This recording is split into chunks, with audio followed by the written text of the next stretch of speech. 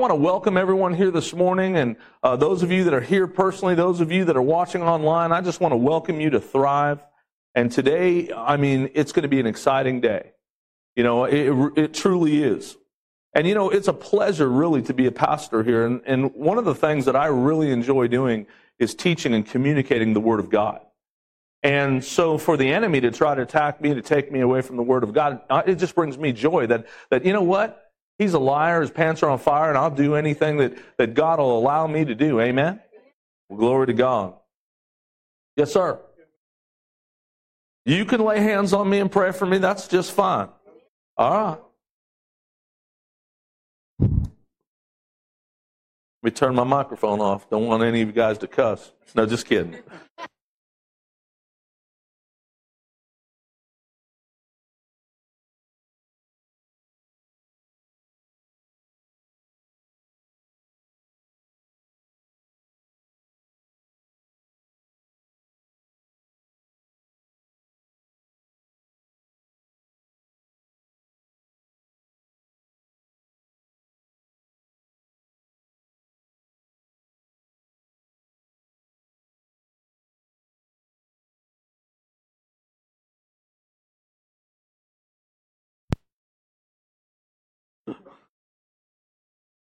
Stacy said, Lord, help my unbelief.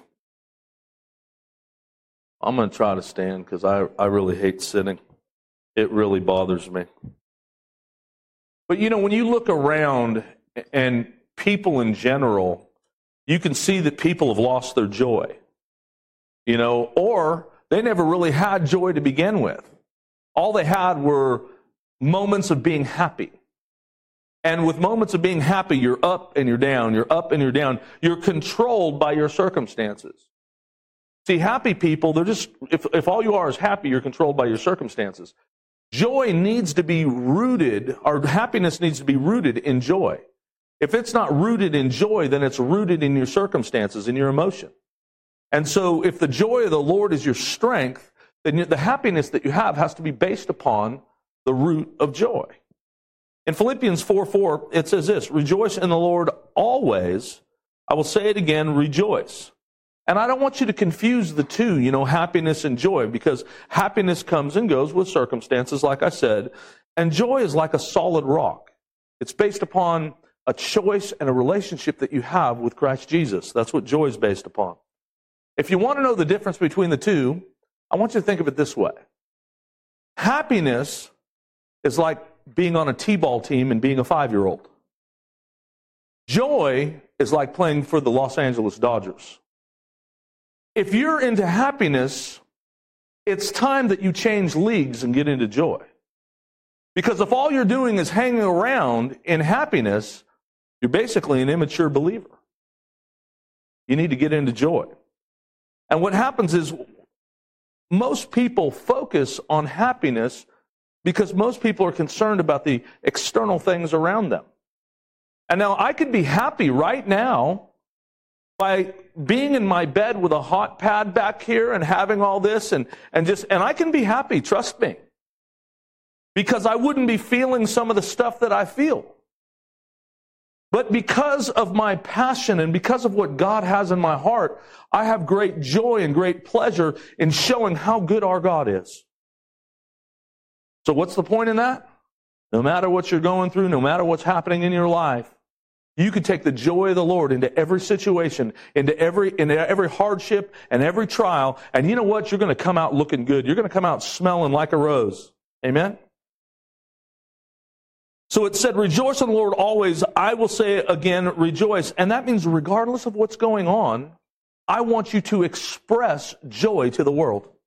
No matter what's going on, no matter if you have a headache, no matter if you have a toothache, no matter if your marriage doesn't look so good, no matter if your kid just got kicked out of school, no matter what's going on in your life, you have a flat tire and it's snowing, no matter what's going on, express joy.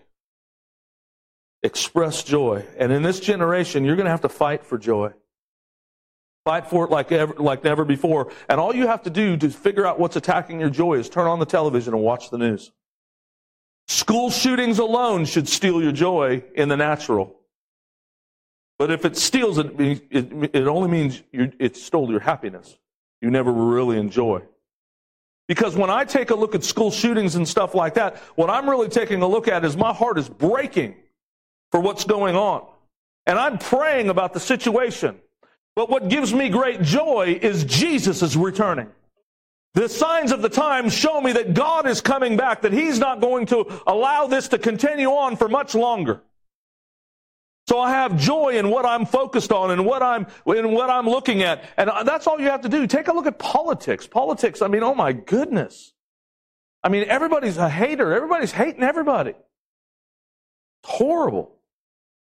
So, Philippians 2 verse 1, it says, if you have any encouragement from being united with Christ, if any comfort from His love, if any fellowship with the Spirit, and now the Apostle Paul here, what he's doing, he's writing a letter, he's in prison in Rome, he established this church about 10 years before, and then he goes on to say this, he said, if any tenderness and compassion, then make my joy complete by being like-minded, having the same love, being one in spirit and purpose.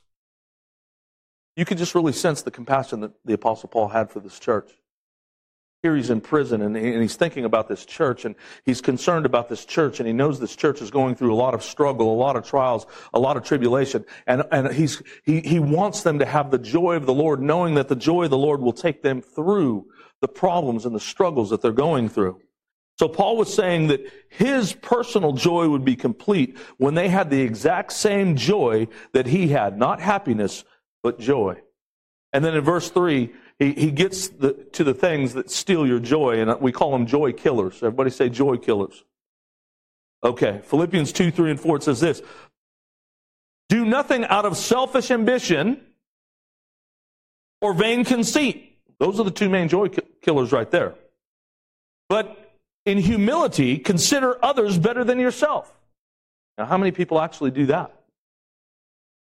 Each of you should look not only to your own interest, but also to the interest of others. See, Paul is warning us. And what he's saying here, he's saying there's some things that are going to try to steal your joy. There's going to be some things that come across your life that try to take from you, that try to rob from you. And the first one I see in this generation is living to impress. That's the first thing that I see. Or you can say it this, living to promote yourself. That would be living to impress. It's self-promotion. There was a movie that came out December 13th, 1996, called Jerry Maguire. Loved the movie. Great movie. I'd go see it again and again and again and again and again. It had Tom Cruise and Cuba Gooding Jr. in it. They had two iconic phrases. Tom Cruise said one, it's like, you complete me. And all the women go, ah, you know. But all the men, like Cuba Gooding's statement, show me the money. See, that is, yeah, I see you. And that is what's going on in our world is we look at this and we look at this statement and all that really means is this, I've got to get what's mine. I've got to have what's mine. And you know, I'm so sick and tired of hearing this again and again and again because all that means is we're living to self. If I really felt that I had to get what's mine, do you realize that I would actually right now be living on the beach in Southern California driving a Mercedes-Benz or better? Because that's where I came from. See, I don't go someplace because of money, because of things, I go places because I feel that I'm called by God to do something and to do something great. I'm not trying to say, oh, hey, look at me. Hey, look at No. I was just blessed to be in a certain situation and raised a certain way, but had I continued on that path, I might not have ever been born again. I might have just stayed on that path and went the way a lot of other people who have things and have, because we become idolatry worshipers. We worship stuff instead of God. Amen? All right, the next thing is this, living for the applause. And this is an obsessive need for approval from others. And there's so many people, because I got to get approval from others. I have to be praised. Why? Because whether you know it or not, it's all about you. You're living for that approval. And it could be this. You could be saying, well, I'm not doing so well, so what I'm going to do is I'm going to throw it on you so that way you say, oh, you poor thing, you. In the South, they have a saying, God bless his darling heart. But if you really continue the saying, it means and his stupid head. So when you hear somebody say that, it doesn't mean, something really, really good. And that's the thing is we have become stupid in some of these areas or how shall I say, ignorant in some of these areas, because what these people are doing, whether they're doing awesome or whether they're doing awful, they want approval. And I'm not saying don't be compassionate and don't compliment people. What I'm saying is don't be manipulated by people and be an enabler to robbing them from their joy. Because so many times what happens is we enable people and we rob them from tapping in and experiencing real joy. There's manipulation games that people play all the time. So instead of saying, oh, you poor thing, instead of allowing them to be controlled by their emotions and their circumstances, start speaking the word of God into their lives. Start speaking the promises of God in their lives. Oh, I'm sorry all this stuff is happening to you. No, I don't say that to people. When I come up to people, and it really blows me away, the ones who say that they're so mature and stuff like that, well, I'm not looking for the word. Well, then you're looking for the world. And the world is going to let you down, and all you're doing is manipulating people to try to suck you into that emotion. So what we need to do is we need to encourage them with the Word of God. And I'll tell you what, if you don't read the Word of God, you're not going to be able to give them the Word of God. So the only reason why you give your opinion and you give your experiences and stuff like that is because you have not put your face into the Bible. You need to put your face into the Bible and allow the Word of God and the Holy Spirit to groom you and teach you, not just so you can walk and run your life, but so you can give people hope and an answer in the time of their need. No more manipulation games. I'll tell you, this is the thing is, what happens when we get to this, oh, you poor thing, and we start telling them our opinion and our experiences. This is what you're saying. You're saying, God, your ways are not greater than my ways, and your thoughts are not higher than my thoughts. My thoughts and my ways are higher and greater than yours. Because most of our opinions and most of our experiences contradict what the Bible has to say. And your experience and your opinion, my experience and my opinion, if it does not line up with the Word of God, will leave them left empty and hanging. Man, this is a real serious... No, this is a joyful message, trust me. Why? Because you're learning something, you're getting something, you're receiving something. So living to impress and living for the applause, these are two joy killers that we need to root out because they're both rooted in self. Now this generation, if you take a look at it, it's all about self. I took a look on the internet and AOL News in May 19th, 2017, they said this. Considering the average lifespan is 27,375 days, that's 75 years, an average millennial is expected to take 25,700 selfies during their lifetime. That's close to one selfie a day. As a matter of fact, that's one selfie a day after the age of 4.5 years old. You want to know why we're jacked up? It says 55% of social media selfies come from millennials, but the Gen X follows with 24%, so that's less than half, and baby boomers with 9%, and 12% consist of all others. That's crazy. And we wonder why America's messed up. Why? Because it's all about me, my poor little me. Man, shut up. Listen. We need to take a time out and quit being selfish and having selfish ambitions and having this vain conceit. We need to quit trying to impress other people. We need to quit living for the applause. We need to quit living for ourselves. And if we do, we might get away from this momentary happiness, and we might get away from these things that are trying to steal our joy. That's good, Pastor. That's really good. Thank you. You're like, man, I thought you said you weren't living for the applause. I'm not. Because if I was, I'd get into show business. California State University has found some cultural trends on the rise, and they found these trends also in social media. The first trend that they found was we have a preoccupation with self. Number 2, being above the rules. That means, now this is a good one. Those of you haters out there, don't get mad at me for what I'm about to say. But you probably won't like it. But as Americans, we're supposed to live by the Constitution of the United States of America. We're supposed to live by the rules of the land that God has allowed us to abide in. Now, don't be a hater, but illegal is illegal. Wrong is wrong, right is right. Morality is morality. And that doesn't apply to me. It applies to everybody. See, this is the problem, is the reason why the Constitution of the United States was created was to protect the citizens of the United States of America. Period. We're not a global world. We're supposed to be a Christian nation. No matter what, in God we trust,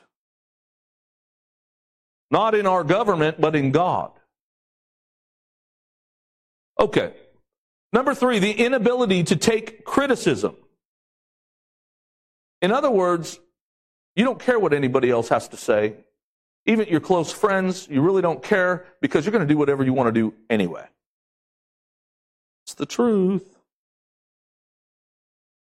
And also what happens with the inability to take criticism, it means this. It means you won't take responsibility for your actions. You'll always blame somebody else for why you're messed up. Oh man, it was my kindergarten teacher's fault. Pre-K. It was pre-K. I know it was pre-K. It was my boss. You got fired from 8 jobs. You've had 6 different marriages. It's always their fault. Really? So you're the only perfect one on the planet. The only thing you have to realize is that when you come into any type of situation, you're bringing you into that situation. That's the common denominator to anything that you bring in. So maybe, just maybe, if you take responsibility for some of the actions that you've done, maybe you just might have some joy and you might see some success in your life. Not happiness that comes and goes. The 4th thing is unilateral listening.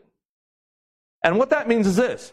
You're only listening to respond. You're really not paying attention to what they have to say. You're just waiting for them to just take a breath so you can jump all over them.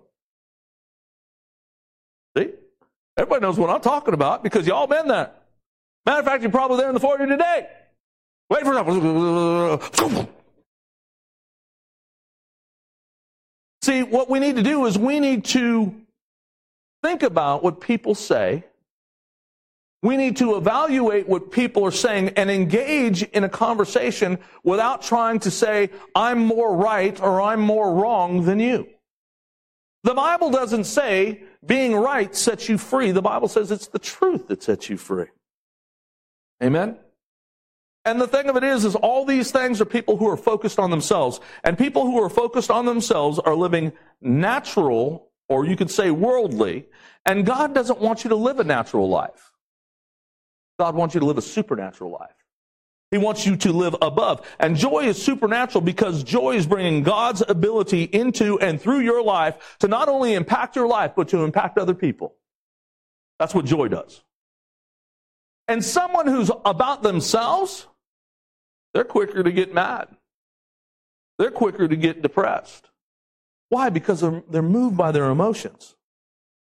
Philippians 2, 5 through 11. It says, your attitude should be the same as Christ Jesus. So in other words, don't live like the world, live like Jesus, who, being in the very nature of God, did not consider equality with God something to be grasped, but made himself nothing, taking the very nature of a servant, being made in human likeness, and being found in appearance as a man, he humbled himself. So he was a king with a servant's attitude. He was a king in servant's clothing. That's taking on human flesh. And we might be king's kids, but we should be king's kids with servant's attitudes. If we start becoming king's kids with servant's attitudes, we will humble ourselves as Christ Jesus. And what you'll see is you'll see you start transforming to the image and the likeness of God. It says, and he became obedient to death, even death on a cross. Therefore God exalted him to the highest place and gave him the name that is above every name. And I'll tell you what, because Jesus humbled himself as a servant, God exalted him.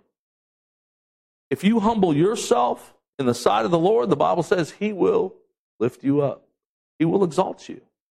And then it says, at the name of Jesus, every knee should bow in heaven and on earth and under the earth. And every tongue confess that Jesus is Lord to the glory of God the Father. And right there, that is amazing. Every knee, every tongue, everything is going to bow to the name of Jesus. So the key to joy is this: develop a servant's heart. If you develop a servant's heart, that is the key to joy. See, we need to have leaders in church who are servant leaders, not dictator leaders, servant leaders. Now, being a servant leader does not mean that you're not in charge. It just means you don't have to bark out orders. See, the difference is when I talk to somebody and I ask somebody to do something, they're not doing it because they have to. They do it because they love and respect me enough that they want to. See, if they did it because they had to, then I'm not a good servant leader when I am as a good dictator. And there's different types of management, different types of leadership, but we have to develop a servant's heart. And you know, the Bible says that Jesus created the heavens and the earth. So this just said the creators of the heaven and earth humbled himself to die on a cross, became a man for you and me. That's what that just said. Heart of a servant. Hebrews 12:2 says, let us fix our eyes on Jesus, the author and perfecter of our faith, who, for the joy set before him, endured the cross. Really? What is joyful about the cross? I mean, it's joyful at this end of the cross, but his end, what was joyful at his end of the cross? How can you have joy when you're going through such pain? How can you have joy when you're going through so much sorrow? The same way I can have joy today when I have the pain that's going on in my body. I make a choice in the relationship that I have with God. And when I make a choice in the relationship that I have with God, he equips me to do the things that I cannot do in my own strength and ability. He gives me the strength. Well, Jesus knew the beginning from the end. He knew the end from the beginning. He knew the mission was complete, so he had the bigger picture before his eyes. He didn't allow his circumstances to dictate to him. Do you know why first responders talk to people about baseball or what their hobbies and stuff are? The reason why they do that is 75% of your pain is you focusing on your pain. 25% of your pain is the actual pain. So when it's unbearable, you're focusing on the wrong thing. The reason why he was able to endure, because he was focusing on what he completed, what he accomplished. He knew the end from the beginning. And if you would take that into heart and take a look at the prize, the goal, and refocus what you need to focus on, your pain will be but for a moment, and it won't be that serious. It goes on to say, scorning its shame, and sat down at the right hand of the throne of God. So if we humble ourselves the way Jesus humbled himself, we will be victorious in whatever we're going through. That's basically what it just told us. But you're going to have to do some things.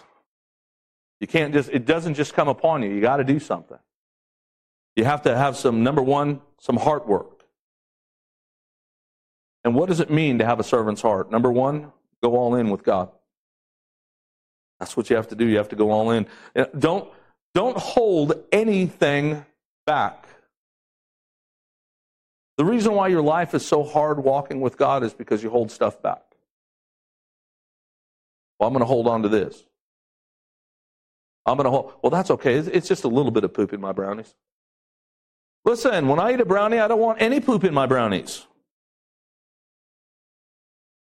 I don't care if it doesn't change the taste, if there's a little poop in there or not. I don't want poop in my brownies. You know what I'm saying? Can I get an amen? Okay. And that's what you got to take a look at. Holding something back is like eating a brownie with a little bit of poop in it. You have to go all in. Philippians 2:12 and 13, it says, "Therefore, my dear friends, as you have always obeyed, not only in my presence," so not only when I was around, "but now much more in my absence." So he said, when I'm gone, I'm still hearing that you're still obeying. So in other words, not only because you came to church and we're going, hallelujah, bless you, sister, glory to Jesus, but now that you're out and about in the world, I go to Walmart and all I do is hear about how good you are and how awesome you are and how you minister to people. So not only in my presence, but in my absence when I'm not there. Then he goes on and gives us some practical steps. He says, continue to work out your salvation with fear and trembling. Now I want you to know that this does not mean what most people think it means. Most people, oh, I'm scared, I'm going to hell. No, the word fear here is talking about a reverence, a godly reverence.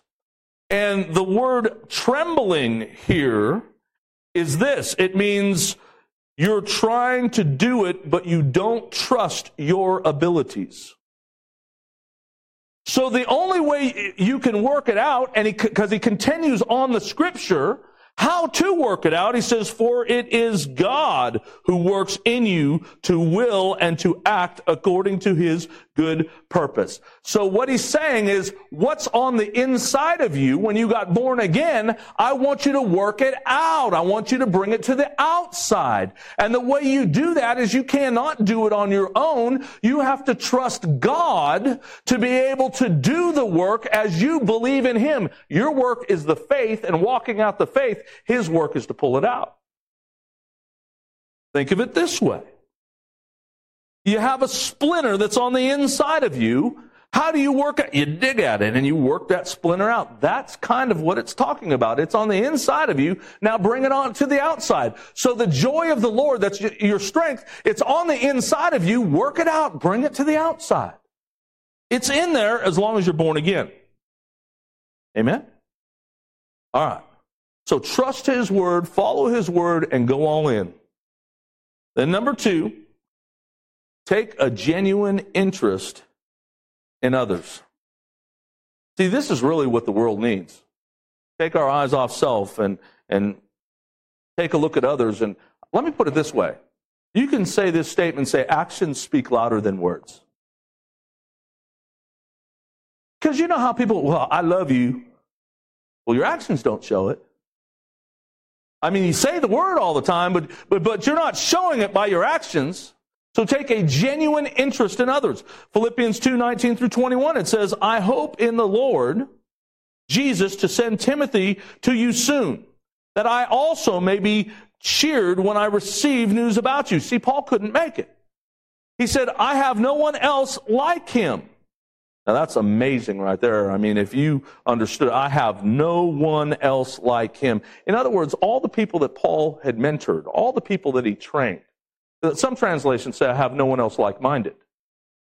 There's no one else that he's ever ministered to that was like Paul, exactly like Paul. And then he continues on to say how he's exactly like Paul. He says, who takes a genuine interest in your welfare. There's no one that I know that's like Timothy, who's like me, who loves you as much as I do. And he says, for everyone looks out for his own interest, not those of Jesus Christ. So he said, I've got no one else that's like-minded. If you see Timothy, you see Paul. Doesn't that sound like something Jesus said? If you see me, you see the Father.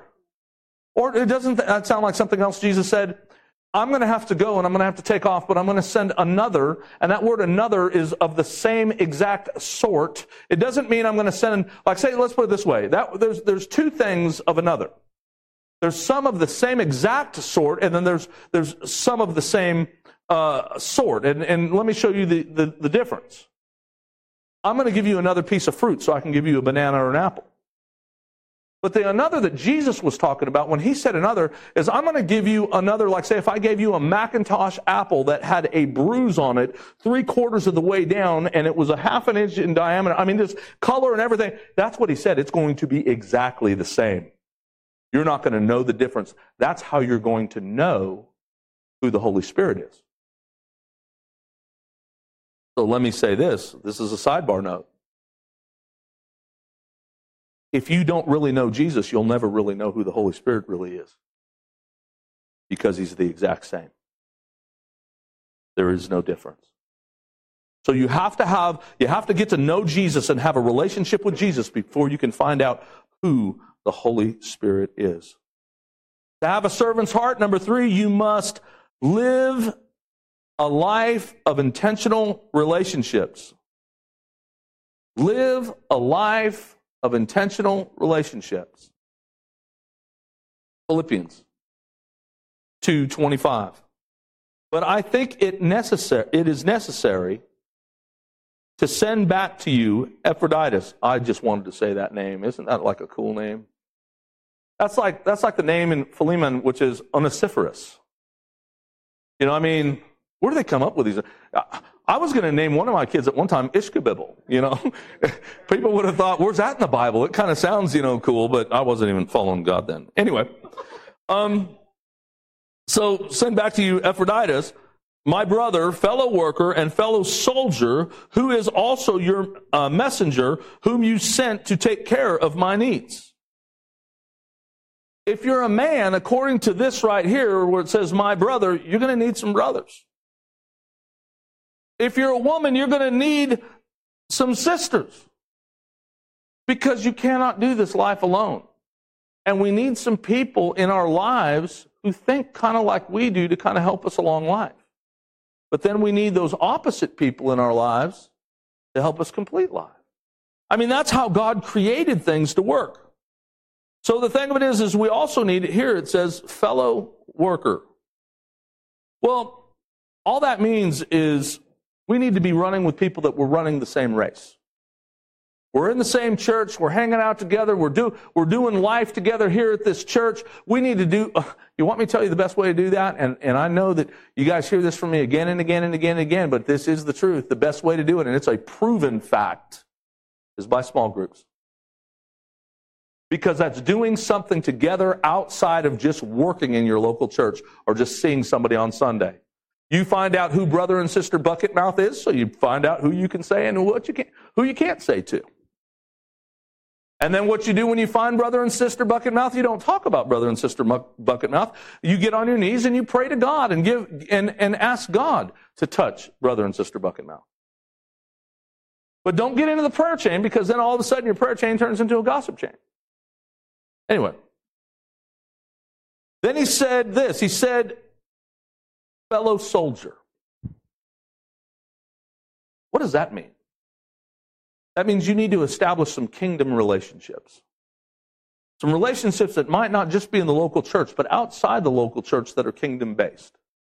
I have some very good friends of mine that are pastors in other churches, and I've got friends of mine that go to other churches, people that I've even had in congregation before. As a matter of fact, I had somebody call me just recently about a crisis situation last Wednesday night, and they knew that I would know how to handle the situation. Kingdom relationships. See, there are relationships that we have that build his kingdom. And that's called the body of Christ. That's why I'm not upset with Baptists and Pentecostals and Methodists. We all have a position in the body of Christ that's going to be used to advance the kingdom. And we need to have kingdom relationships instead of downing each other and talking bad about each other and talking about our differences. Let's talk about our similarities. And if you want to talk about our differences, let's not talk about our differences in a way to prove who's right and who's wrong, but in a way that we can actually agree to disagree unless the Holy Spirit shows us what the truth is either way, or that we're both wrong. Anyway, so your relationships must be intentional. And I'm going to close with this. With a servant's heart, there is a promise. There's a promise with a servant's heart. Philippians 2:14 and 15, it says, do everything without complaining or arguing, so that you may become blameless and pure children of God without fault in a crooked and deprived generation, in which you shine like stars in the universe.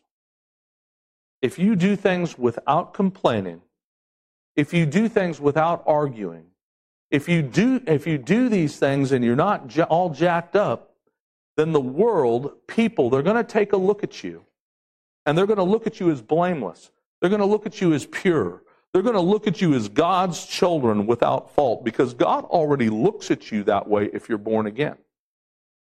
Because there's nothing that you can do, nothing at all that you can do personally that'll put you into a better position with God than the position that you have right now with Him, since Jesus paid the price.